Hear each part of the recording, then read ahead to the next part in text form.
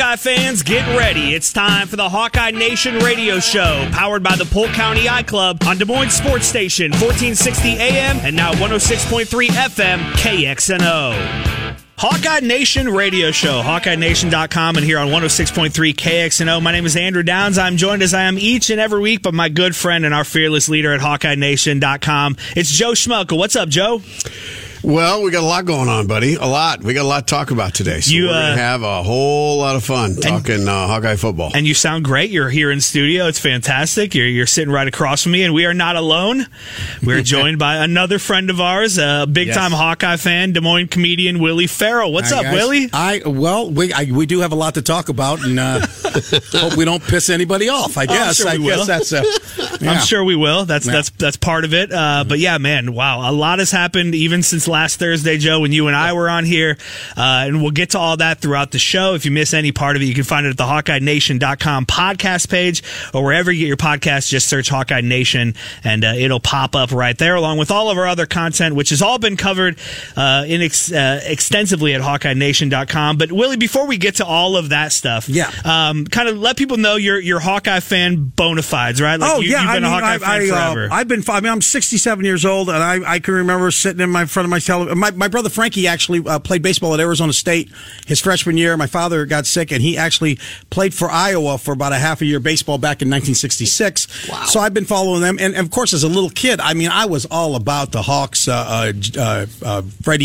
downtown Freddie Brown and John Johnson and all those guys. So I've been following the Hawks since late 60s, early 70s. And, not so much football. It was mostly basketball then, because obviously the football. And then I actually went to Iowa for half a year until I seemed to drop out. But yeah, I've been a Hawk fan for a long, long time. Well, it's funny because a guy my age, and I'm not a spring chicken anymore. Yeah. I'm getting up there, but I've never lived through a transitional period of Hawkeye football. Really, I mean the Hayden Fry to Kirk Ferentz was transitional, but it didn't take long for that to kind of take off. That's when I was at college, and I've certainly never lived through a down era of Hawkeye football. And that's what all the Hawk fans seem to want to bring up is they don't want to bring up Hayden to Kirk and how it got better real quick. They want to bring up the Bob Cummings years and the Frank. That's what everybody. So everybody says, don't be careful what you wish for. Yeah. Because I have lived through a down era of Hawkeye basketball. We saw how that went, and that's where a lot of fans like to go to as well with the transitional phase there. And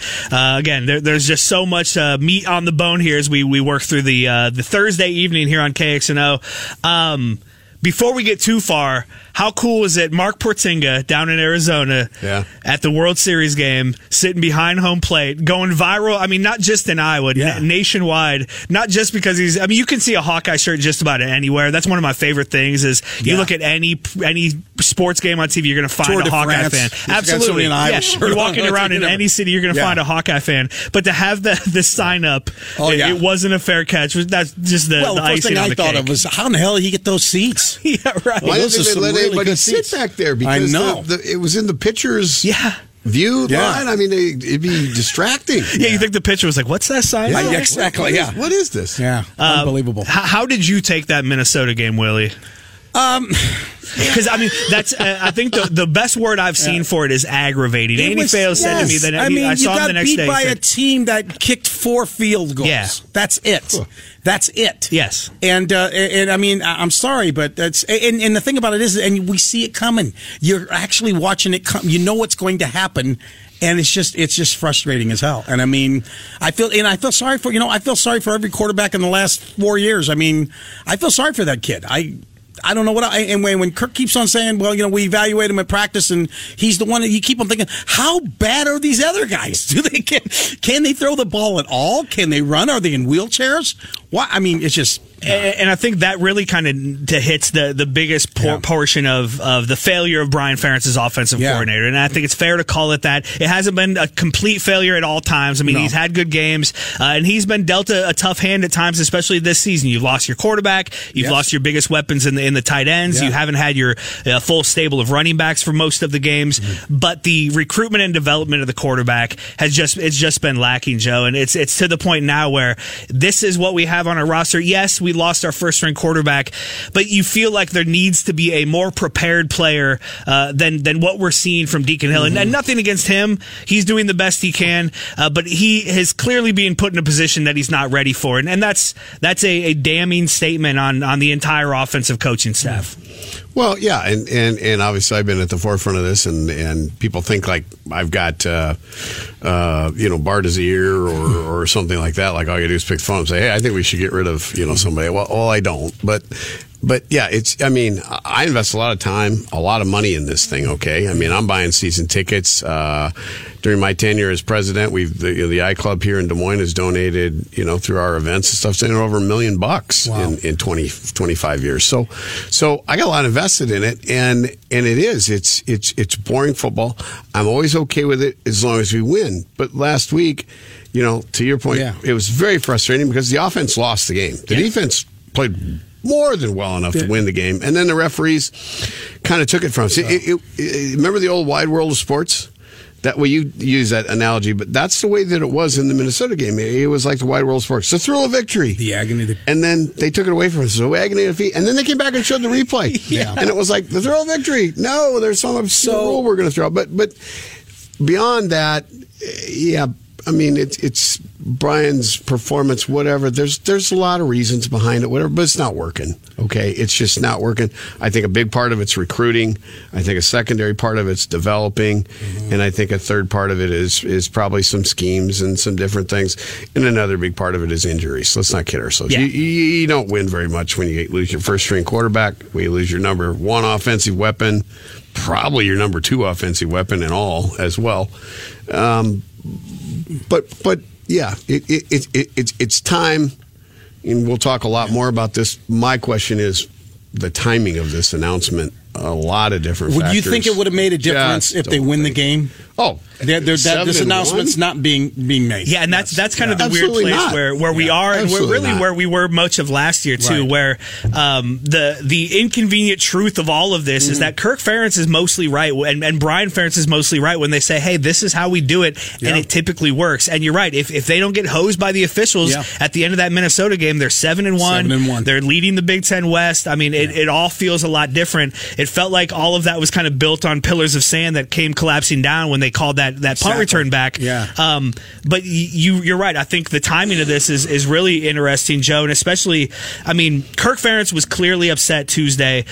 He was never going to say anything inflammatory, but yes, he was caught off guard. And I think more than anything, this isn't how we do it, right? And for 25 years, I've led this program in a certain way.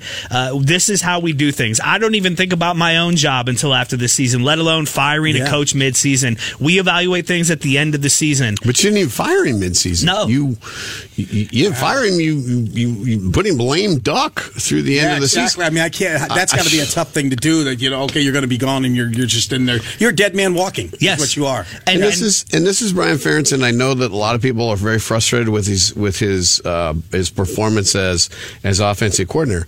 But Brian Ferentz was a great offensive lineman for us. The guy bleeds black and gold. Okay, doubt, he's a great Hawkeye. Yes, he's one of us. Yes. Okay, and to treat him that way, and to treat Kirk that way, it's like a double whammy. It's just like, okay, Brian is busting his butt. He's not trying to lose games. He's not trying to. It just hasn't worked. Okay, that's just. I think somebody said he lost his fastball. Yeah. Between last year, after the Penn State game, from the Penn State game, we made that great call. Till now, I don't know what happened, but he can't throw a fastball anymore. I just don't understand that. I really can't believe that there's nobody sitting on the bench that they would at least give a shot to. Where's our Bobby Boucher? There's got to be somebody there. Give him a shot. Yeah, put Cooper DeJean in the Wildcat, right? Well, everybody thinks about that, and that would be fun to watch. You want money for your entertainment value? There you go. I do think the timing of this, part of it, the interesting thing is in the new day and age, and we learned last offseason, it wasn't after the bowl game that Cade McNamara announced he was coming to Iowa. It may have even been before the Big Ten championship game. I don't remember the exact timing of it, but it was early to mid-December when when Iowa kind of utilized the transfer portal. And so I wonder if that has something to do with this thinking where we can't wait until January 1st to make a move like this, because college football is no longer on this kind of, hey, the end of the season comes and then you start next season. You're constantly recruiting your own players and players in the transfer portal. So I do wonder how much that had to do with it, just kind of the different landscape that we're in now than we were even just a couple of years ago. Yeah, I think you're exactly right. There's got to be something behind this, because an interim athletic director doesn't come in and make her first move doing this. Huge coach's move. Son. Yes. And you get down to it, it's like, well, why didn't you do it a week ago during the bye week? The first couple of days of the bye week, even then it's shocker, okay? But I just don't see the benefit of it. You hope the team really rallies around. Everything I'm hearing is that the players love Brian. Yes. Okay, they love Kirk, they love Brian, and they will use this as a rally point, the world against us kind of thing. And Kirk didn't allow the players to come out and even talk about it. He wants to keep them. He wants to keep everything. He's always kind a of class behind act. closed doors. I mean, he always handles them. I mean, you watch with Dabo Sweezy. Dabo, yeah. And calling out, and just Kirk's way above that. Yeah, totally way above. And I think it shows that Brian Ferentz, they believe in the class that he has, that he is a stand-up guy like his father, to be able to make this move and still entrust him with this offense for the next 4, 5, 6 games moving forward, and for him to say, hey, I'm in on this, all in. I have no doubt that he's going to try his hardest, do his best, maybe even coach a little looser than he has, and that does speak a lot to the character of the Ferentz family. I'm hoping they do like crazy stuff like the Statue of Liberty play, and some of like the Three Stooges plays and stuff. If you fire most people halfway through the season, they're gone. Yeah. They're walking out the door, and even if they aren't, you don't trust them to lead this group of young men, to lead this offense, to represent the program in a good way. And clearly, the Ferentz family has that trust, and I do think that speaks a lot to their character. No, absolutely. And I think if the team was 2-6, I get it. Yeah. Okay. I totally get it. It's time to go, and you're really the reason that we're losing games. But we are 6-2. Still a lot to play for. Still a potential for a 10 wins this season. Maybe even 11 if we get to a bowl game. We're going to get to a bowl game, but that a lot of things got to go right. We're playing in the margins. Everybody's talked about all that. You can't have turnovers, right? But it's a game where you're going to have turnovers. The other team's trying to get you to have turnovers. We're trying to cause them to have turnovers. Kansas City Chiefs had a bunch of them the other night. Right. So if they can have them, anybody can have them. You're going to have games where you're going to have them, but time's going to tell now. I mean, we're going to see what's going to happen in the next 4 games. This is interesting. This is like a soap opera. It really is. Yeah. You win a couple of games. Bad taste is kind of going to be out of a lot of our mouths, right? For sure. But if we go up to Northwestern, lay an egg, and somehow or another lose 13-10 or something, and Rutgers, I think, is a lot better than Northwestern is. We get them at Kinnick the following weekend. We win 2 games. I think things are going to be better. We lose a game or 2. This game Saturday feels like there's more weight on it than just one game. Yeah, there's no margin for error. There is none. Northwestern seems to be playing well. You're in a weird environment in Wrigley Field. It's not a road environment. I think there'll be a lot of Hawkeye fans there. But it does feel like there's more on this game. But Kirk's track record in moments like this, when his back's against the wall, when everybody expects him to fall apart, this is when he seems to have his best. I mean, the end of the 2014 season, it felt like it was all over. He comes out and wins 12 games in 2015. After 2 weeks of the 2020 season, they're 0-2 after that tumultuous offseason. It really felt like he may have lost this program. This is going to go downhill quickly. They win the next 6 games in a row, really won the next 12 games in a row because they started 6-0 the following season. And so that's where I'm kind of hanging my hope for this weekend, especially is when Kirk's up against the ropes, he comes out swinging, and he usually does pretty well. And he does in such a classy way too. I mean, he just doesn't. He'd be a good poker player because he never really plays his cards. Does he? Right about that. That's a very good point. Yeah, he would be. No, he's a great guy. I mean, I've had the opportunity to talk to him, one-on-one and different things. I don't know if we want to get into that in this segment or not, but he has a strategy to win football games. Okay, we don't all agree with that strategy, right? But he's the first one to tell you that it is tough to recruit, kind of the elite athlete, if you will, on offense. And if you look around, you look at Minnesota, how many wide receivers, quarterbacks have they put in the NFL? Mm-hmm. Nebraska, Purdue's had a few, Illinois. The only thing I didn't like is when he lost Charlie Jones, though. I mean, but he obviously made the right move to go very good. But I mean, and that's the whole thing. I mean, I'm a great fan. I love him.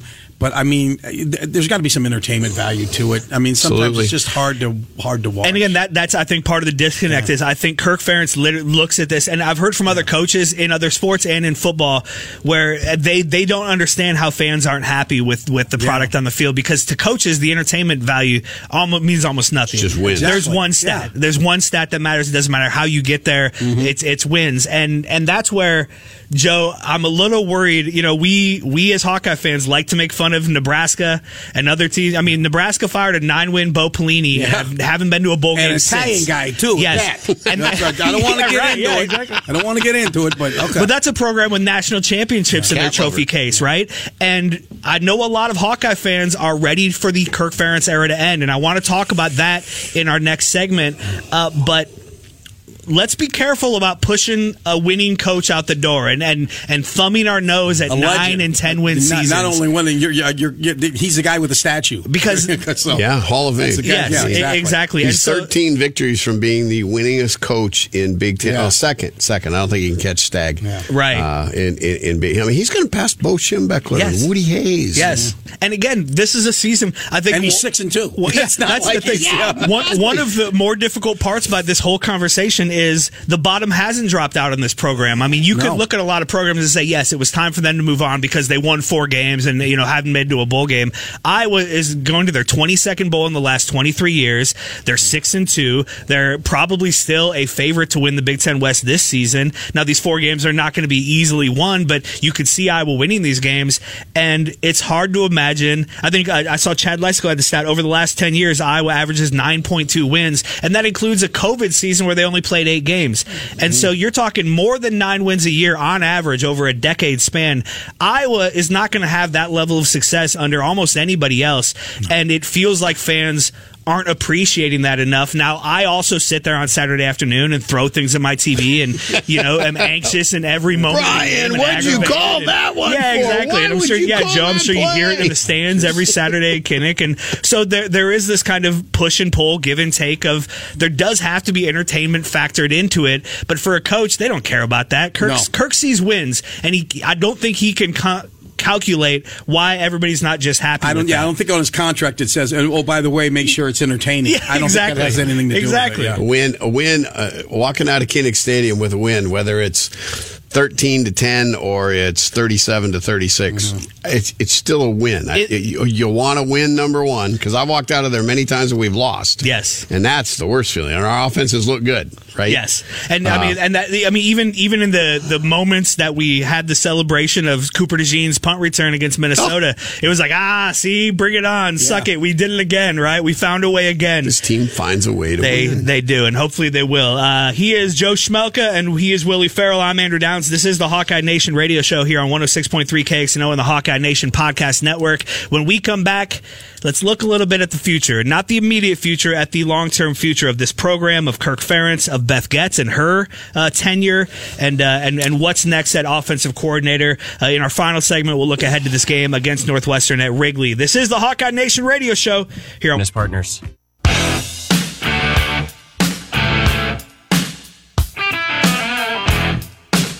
Back in Black here on the HawkeyeNation.com radio show, 106.3 KXNO and the Hawkeye Nation podcast network. If you missed any of the first segment, it was a fun one. Check it out at the podcast page on HawkeyeNation.com or wherever you get your podcasts. Andrew Downs, Joe Schmelka, and our good buddy Willie Farrell in talking today. A lot to talk about. Question. And since they're going to be a Wrigley kid, will the Hawks come into Back in Black, you think? Ooh, that's a good question. I wonder. Yeah. I doubt it. It's a home game for Northwestern. Is that how they're pitching it as a home game for them? I didn't know if it was the only reason they're doing it there is because Northwestern's tearing their stadium. That's right. Yeah. So. Well, I'm bringing my little daughter who's 28 is actually coming with us, and we're going to go and spend the weekend in Chicago, see some family. Oh, that's awesome. I'm excited. I've never been to a football game there, so it'd be kind of cool. We'll preview that game a little bit coming up, but before we do that, guys, I just wanted to talk some big picture stuff. I guess first let's focus on Beth Goetz. Bethgets. The interim athletic director still has that interim tag, although the move she made this week, I think, signify that she's ready for this job, whether or not I was ready for it. Oh, by the way, we're thinking about giving you the job. We got one little thing we want you to do. Fire the head coach's oldest son. Fire the coach's son. Fire the first assistant coach that's been fired other than Chris Doyle Kill in Jesus' 25 years. son. Yeah, right, exactly. and then, I mean, she put her name on it. I was glad to see the statement came from her. It was, I had a conversation with these people. I made the decision. I let Brian Ferentz know he'd no longer be with the program. And then I was glad she did. I liked every way she handled it. I was glad she at the other day win too many times. But other than that, I thought she was fantastic. I was glad she came out and talked to the press after Kirk Ferentz had his media availability on Tuesday. I think she needed to do that. She needs to be the face of this thing. I said, Joe, on this Hawkeye Nation podcast, I did an instant reaction Monday after we learned this stuff, and the way I worded it was, we're seeing the end of the Brian Ferentz era, and I think we're seeing the beginning of the Beth Getz era. She is a strong athletic director. She's not going to be pushed around. Gary Barta had his ups and downs and his goods and bads, but I don't think he was able to make a move like this, certainly in season. Now, whether you agree with the move or not, it's a strong move coming from Beth Getz, and I think, again, an indication of what we're going to see from her, that nobody's bigger in this athletic department than she is. Well, Kirk Ferentz is no longer the most powerful person in this athletic department. Barta and Ferentz are very, very tight, right? Oh yeah. That's gotta be something there. Oh, my buddy's gone. Who are you again? I mean, that's got to be a tough thing. It has to be tough for Kirk, to have this. And again, she's still the interim athletic director. Yeah. That interim is still on her door. She doesn't have this job fully, and yet she's making moves that really feel like but I've liked the way she's handled herself this week. I think this was a strong move and probably a needed move, whether you agree with the timing or not. And I think fans, the biggest reaction I've seen from fans is remove that interim right now. She just got this job. I agree. How do you feel about that, Joe? I don't know. I don't know that it was really her decision. Yeah. I question it because of all the things you guys have just said. She's the interim athletic director, and she's stepping in and doing something to a Hall of Fame coach who is 6-2. Yes. Okay. I mean, if the program's falling apart, I get it. Yes. But I'm still trying to figure out where this came from, because it should have been done a week ago if it was going to be done during the bye week. Gives everybody a chance to kind of decipher it. You don't want to hurt the kids. You don't want to hurt the preparation for the program. We still got a lot to play for this year. It's a bold move, no doubt about it. And now we're going to see how it plays out. But I think that's a really good point. I think there's more behind the scenes. Where it comes from stuff. Where'd that come from? Yes. Where'd it come from that those kids got caught up in the gambling? Right. There's some secret society someplace. The Illuminati is out there. Soros is behind it. George Soros is behind it. That's an interesting point, though, Joe, because a lot of people are cheering Beth Getz and this move she made this week. But what if it doesn't end well? What if they go 1-3? What if this is a disruption to the season, which has been a pretty successful season, all things considered, and all of a sudden things do fall apart? I don't think it will. I think the team's going to really rally around this whole thing. I think Kirk's, like we talked about in the other segment, I think things are going to be fine. Does that mean we're going to win all 4 games? No. I don't know that we're good enough to win all 4 games. Nebraska's playing a lot better. Northwestern's playing better. Rutgers, pretty good team. We got 4 games. We could win. We could lose. They're going to be close. They're going to be tough games. But my thing is more with the donors, okay? Like we talked about it during the break here. You got some big guys, and they've donated a lot of money, and they're big supporters of Iowa athletics. They really like Kirk. I don't know anybody, okay, in the big donor level. I know a lot of fans that, how do I want to say this nicely, they don't donate any money. They don't even go to most of the football games. But, man, they're ready there to armchair quarterback and critique and everything, right? And we all do that. We all do that with all of our teams. But those guys are frustrated with it because it's kind of like the Tom Davis thing. He got us to the tournament every year, but that wasn't good enough after 5-10 years, right? Yes. And we got to go higher. And I get that. And then you see the women's basketball program. We get there. We get to the national championship game. Why can't the football team do that? Why can't, some of these other things? You get the frustration of the fan. To me, I don't see Beth. I just don't see Beth doing this on her own at this time. I don't understand the timing of it. I think there's something else there. I don't want to be a conspiracy theorist, but something's going on. Well, my family, I know about the mob. So basically, she had a button so she could be a made guy. That's what she did. She had to whack somebody, and now she's a made guy.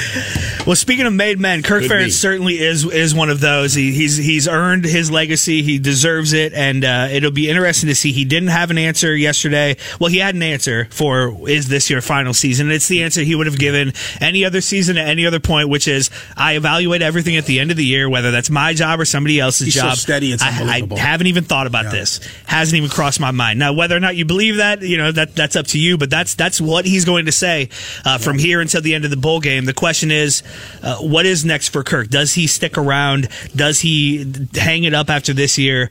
What do we want to see from Kirk? What's a storybook ending for his tenure look like at this point? I think, like I said before, I think Kirk really wants the Big Ten all-time win record, or second. I'm sorry, he's going to pass Bo Schembechler. I think he's got 4 victories to get past Bo, and then he's got 13 victories as we sit here right now to get past Woody Hayes.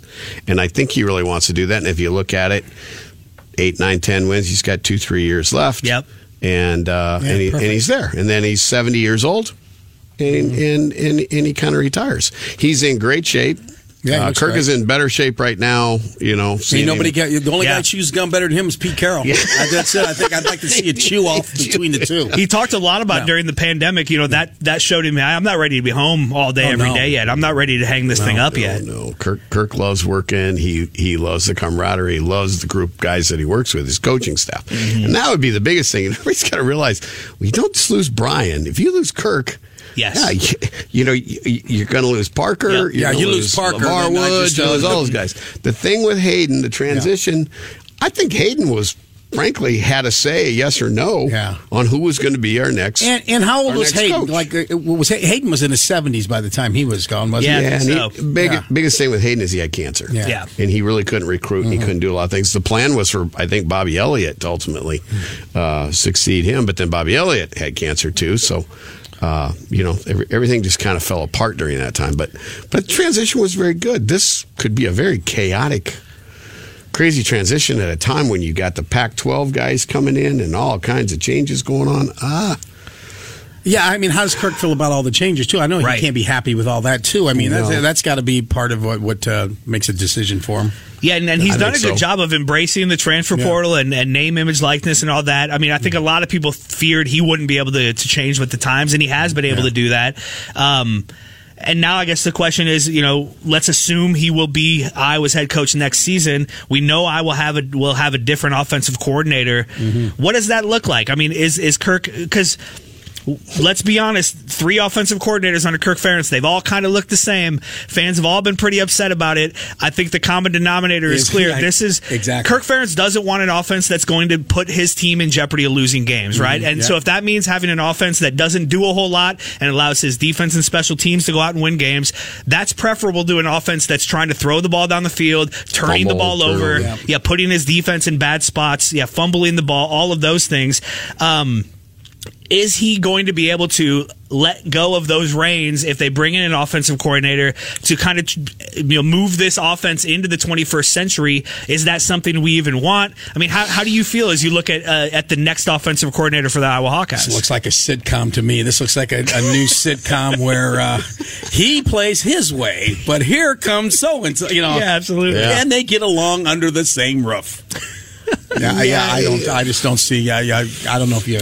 Kirk has a strategy to win a game. I mean, I've sat down and we've had a conversation about, there's a lot of ways to win a football game. And he's won a lot of them.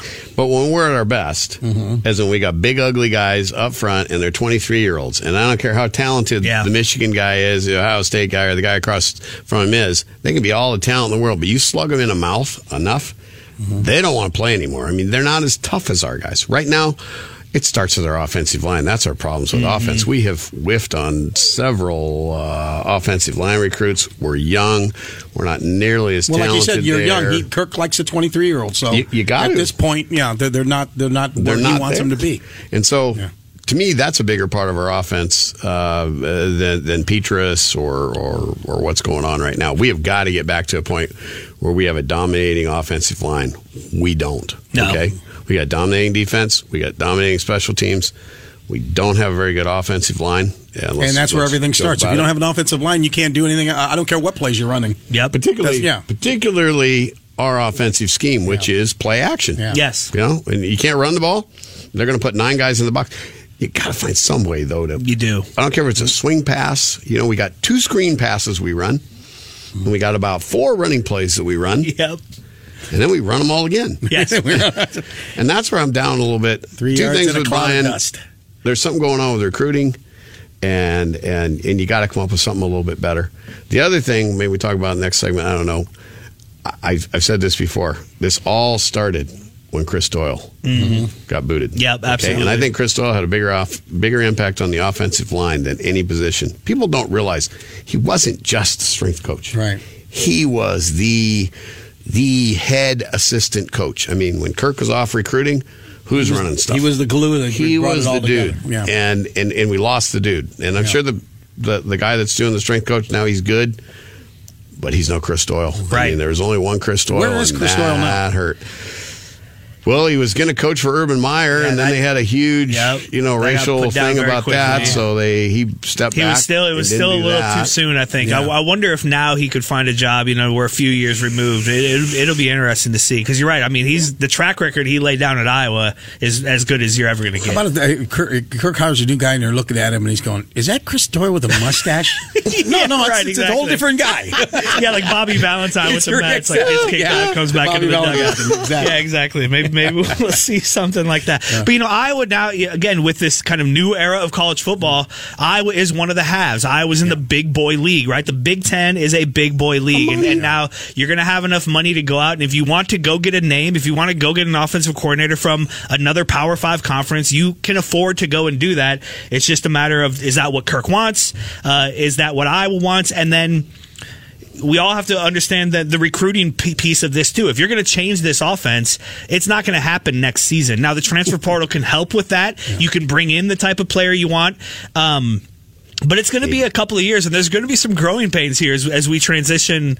Out of the league in itself is going to be growing pains. I don't care even how good you are; that might not make a difference. And I brought this up too. You wonder in this new Big Ten, because there's this thought out there that the way Iowa plays only works because they play Big Ten West teams. And now, first of all, we're going to play 3 Big Ten West teams every year because of our protected rivalries. Yeah. But you wonder if in the new Big Ten, it's not smarter to be a different team, to give teams a different look. Are you going to try to out-recruit USC for quarterbacks and out-recruit Ohio State for wide receivers and run up and down the field on schools like that? Or are you going to give them a different look and make them play a way that they don't want to play and that it's hard to prepare for, and have these kind of what Kirk has done all along. Games? That's right, exactly. And it's only been recently that Iowa hasn't been able to be competitive in some of those games, and that's been, I think, because also... Because we've had a weak offensive line. And that's been a major frustration for fans. How many teams are going to be in the Big Ten? It'll be 18 next year. Yeah, Big Ten. Well, not next year. I think USC and UCLA come in next year. They come in next year. 2025, Washington. Is that right? Yeah. It's hard to keep track of. I could be wrong on that, but it's hard to keep track of. As a little kid, you just knew, it was like you learn your alphabet. You learn the Big Ten, you learn the Big 8. Now you have. It's hard enough for me to realize there were 11 teams in the Big Ten. Exactly. Now it's just you throw the whole thing out. Iowa does have a game this week. We do need to talk about that. It is a big game. It feels important, and it's in a cool spot in Wrigley Field. I know you're both going to be there. We're going to talk about that. It's Joe Schmelka, Willie, Farrell, Andrew Downs here on the Hawkeye Nation radio show. It's 106.3 KXNO and the Hawkeye Nation podcast. The Ad Council.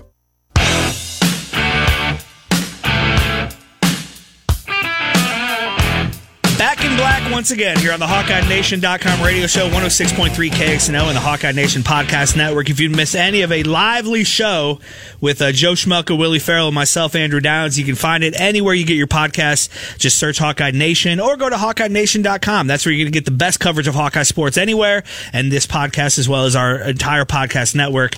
HawkeyeNation.com is where to go for that. Guys, it feels like more than a week has passed since that Minnesota game, but we have just had 1 week off, and and now we look ahead to this weekend. It's a Saturday afternoon game, north side of Chicago at Wrigley Field. You've got Northwestern hosting Iowa, a 2:30 kick. It's on Peacock, so if you've held on to your Peacock subscription from a couple of weeks ago, log back into that if you haven't.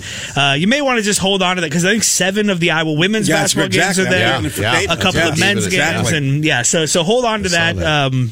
And hopefully the broadcast it wasn't great last time. It wasn't terrible, but it wasn't great. You know, you lose these networks and you kind of worry about that. But anyway, that's neither here nor there. It's a 2:30 kick on Peacock. And again, you're both going to be inside Wrigley Stadium. Most important thing I got to worry about is do I go Giordano's or do I go Pizza Uno or do I go Malnati's? I don't know. So that's going to be a tough decision here. We're down. We're trying to get into. Is it Gino's East? Yeah. We're down on Michigan Avenue, is where our hotel is. That's awesome. The best Italian beef sandwich is up north side. You go to Johnny's North Side Italian Beef. Really? Best Italian beef sandwich you'll ever. It's in Elmwood Park. That's my favorite sandwich in the world. So I'm glad you said that. I'm going to make a note of that. Yeah. I guess first of all, are you excited about just being inside the friendly confines of Wrigley Field and watching a football game? Have you been to a football game there before? I've never been to a football game. I haven't either. So this is going to be wild to see. Definitely. Did you hear Kirk yesterday talking about some of the adjustments they got to make? So the football field is going to run from like the third baseline to the right field outfield. Okay? Oh, wow. Yeah. Okay. Yeah. So you got an angle there. Yeah. And then the second thing that's crazy is it's like this. Both teams, old school.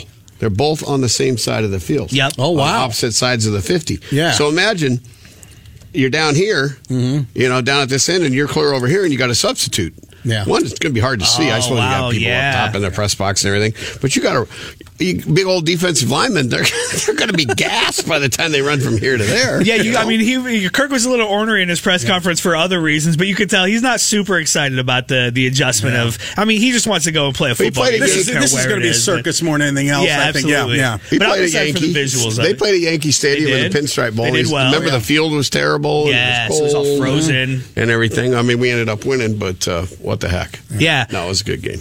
I'm excited for the visuals of it. I think it'll look cool. And hopefully it it's doesn't an important affect game things. for Iowa, though. It really is. It really does feel like there's more than one. I mean, because of everything that's happened this week, because of coming off that Minnesota loss and the emotional aspect of all of that, it really feels like a loss here could kind of spiral things for the rest of the year. What's going to be, and then it's going to be everybody's like a he said, she said kind of thing, and everybody's going to start pointing fingers at each other. You don't need that. Absolutely. You don't need that. And I mean, really, even if it goes like letting go of Brian Ferentz the way that they have really opens up a lot of interesting possibilities. What if the offense looks good? What if Deacon Hill something clicked with him in the bye week and all of a sudden they put up 28 points against Northwestern and win in a blowout and look pretty good doing it? That's what I'm hoping. That's what we're all hoping. Yeah. But we all want them to look good. And win, it's going to be really interesting to see how this plays out. Northwestern looked good in their win last weekend. They're playing better. Who'd they play? They beat. Who did they beat? I'll pull that up here, but I know they were down early and then ended up coming back. Won, yeah. And they've had they had as tough of a start to the season as anybody could have. Their coach has been under fire. I mean, because so Pat Fitzgerald got let go right at the start of the season with the hazing allegations and all that. They were not a good team to begin with, so it really felt like it was all going to fall apart. It was Maryland they came back and beat last week, put up 33 points on Maryland, and they've won more games this season than I think anybody expected them to. So they've got that kind of chip on their shoulder, us against the world thing going for them as well. I was going through what they did earlier. It was basically a lot of inner turmoil, and they found the right way to come out of it, and hopefully Iowa can do the same thing. Yeah, so it's going to be interesting to see. I mean, this isn't the kind of walkover game that I think we all expected at the start of the season. No, it's. I don't see how there's going to be very many points scored by either team. I mean, our defense. What is the over really well? It started 29 and a half. It went up to 31 real quick. Yeah, and I put a thing out on Twitter. How low would this have to be for you to confidently bet the over? I heard you say that. Yeah, I 24. I think it has to be low 20s. Yeah, I mean before you really feel good about it. Yeah. I saw some people say, hey, like 2 points, I'm guaranteed a push. That's true. I think 29 is a big number for for these two offenses. It's gonna be a low scoring game. Joe, it's a broken record at this point with you and I on these Thursday shows, right? I mean, we know what to expect from these games. They're going to be low scoring. Turnovers are going to be important. Special teams and defense, field position games. It's going to come down to who makes the one or two big plays, and if the refs take those plays away from us. Well, and like we said too, we got to run the ball. I mean, that was the thing that helped us so much against Wisconsin. Mm-hmm. And then that's the thing that hurt us so much against Minnesota. We couldn't run the damn ball. And then we had to pass. So then what happens? Bad things happen when you got an inexperienced quarterback. He's a great kid. Throws the ball 100 miles an hour. I'm telling you, he's going to be he's going to be a pretty good quarterback. But right now, he's not. No. And he hasn't played hardly at all. He got shut down because of COVID his senior high school year. Didn't play.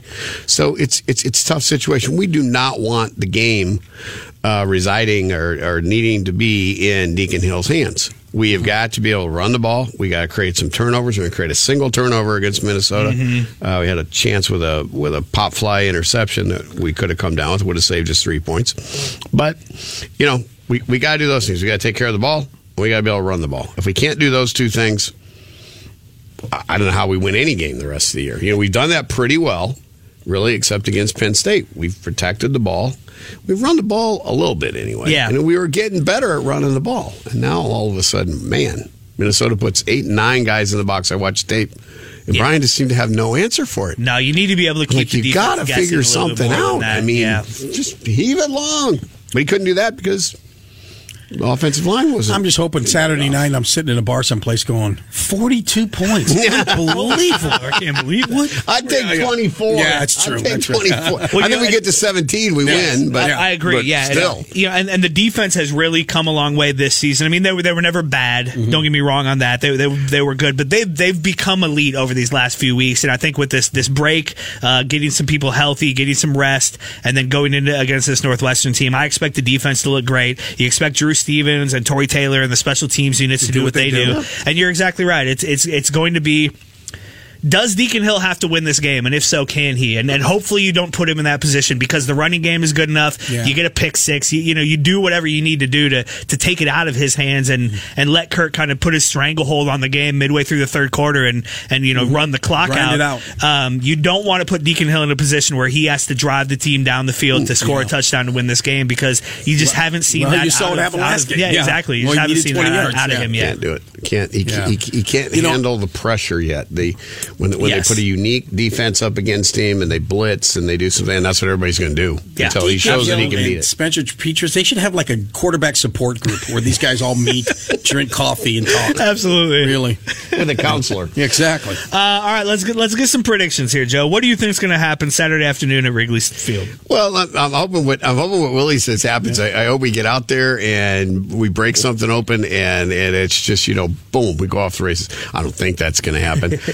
It's field position. That's one thing that Minnesota really played against us. We had really crappy field position a lot of that game. We couldn't move the ball at all. But we got to win the turnover battle, and we got to be able to run the ball at least 125, 150 yards. That's not extraordinary, right? Our offense doesn't have to do that much. They just don't have to lose the damn game, and that's what they did last week with the turnovers. They couldn't move the ball and turn the ball over, and we lose. So I'm going to go out there and say I don't think it's going to be a high-scoring game, honestly. I think it's going to be like 17-6. I mean, I just don't see Northwestern scoring much against our offense. Torrey Taylor's going to have a good day. Stevens kick, field goal, whatever if we need it. Special teams will outplay their special teams. I don't see them scoring very much at all. How about you, Willie? I don't want to end up on good call, bad call. But, I feel the same way. I feel like the defense is going to do. I feel a pick six or something like that. I feel like Cooper's going to do something, right? Yeah. He hasn't been on the field since that moment. And I'm hoping they score. I'm gonna say 26. Nice. 26-3. I love it. Still under. Yeah, still under. Oh, yeah, of course. That'd be fantastic. Yeah. Willie, man, this has been a lot of fun. Thank you so much for coming in. Thanks for having me. This is great. If you've enjoyed Willie, you're going to love his comedy show. I'm at the Funny Bone December 22nd and 23rd with Ed Wilson as my MC. Oh, that's awesome. That's going to be fun. And then how can people get a hold of you if they want to? I had a buddy of mine reach out to me. He's heard you on the Murph and Andy show. He's like, hey, I want to book him for a corporate event. And he loved it. I know. What do you call it? I don't have my web up, but there's a thing called the Bash. BASH, that's how he got a hold of me. And you go on the Bash, and I'm one of the comedians on there. Or they can just call here and get a hold of me. Yeah, absolutely. Yeah. Appreciate it, Willie. Thank you, Joe. We'll be back a week from buddy. now. Thanks a ton for what you're doing, too. Good luck going forward. I think thank you. You know what? It's amazing. You are the Kirk Ferentz of this place. Yes, right now. I think so. Everybody loves you, man. I can't tell you how many people have said, I can't believe Andrew's leaving. I love that guy. I pulled up, I saw Keith Murphy was in his car crying. So take it from there. Well, I appreciate that. that, guys. And we appreciate you listening. We'll be back a week from now here on the HawkeyeNation.com radio show. Again, if you missed any of it, check it out at HawkeyeNation.com. That's where you're going to find the best coverage of Hawkeye sports every single day. Thank you so much for listening, and go Hawks. Go Hawks.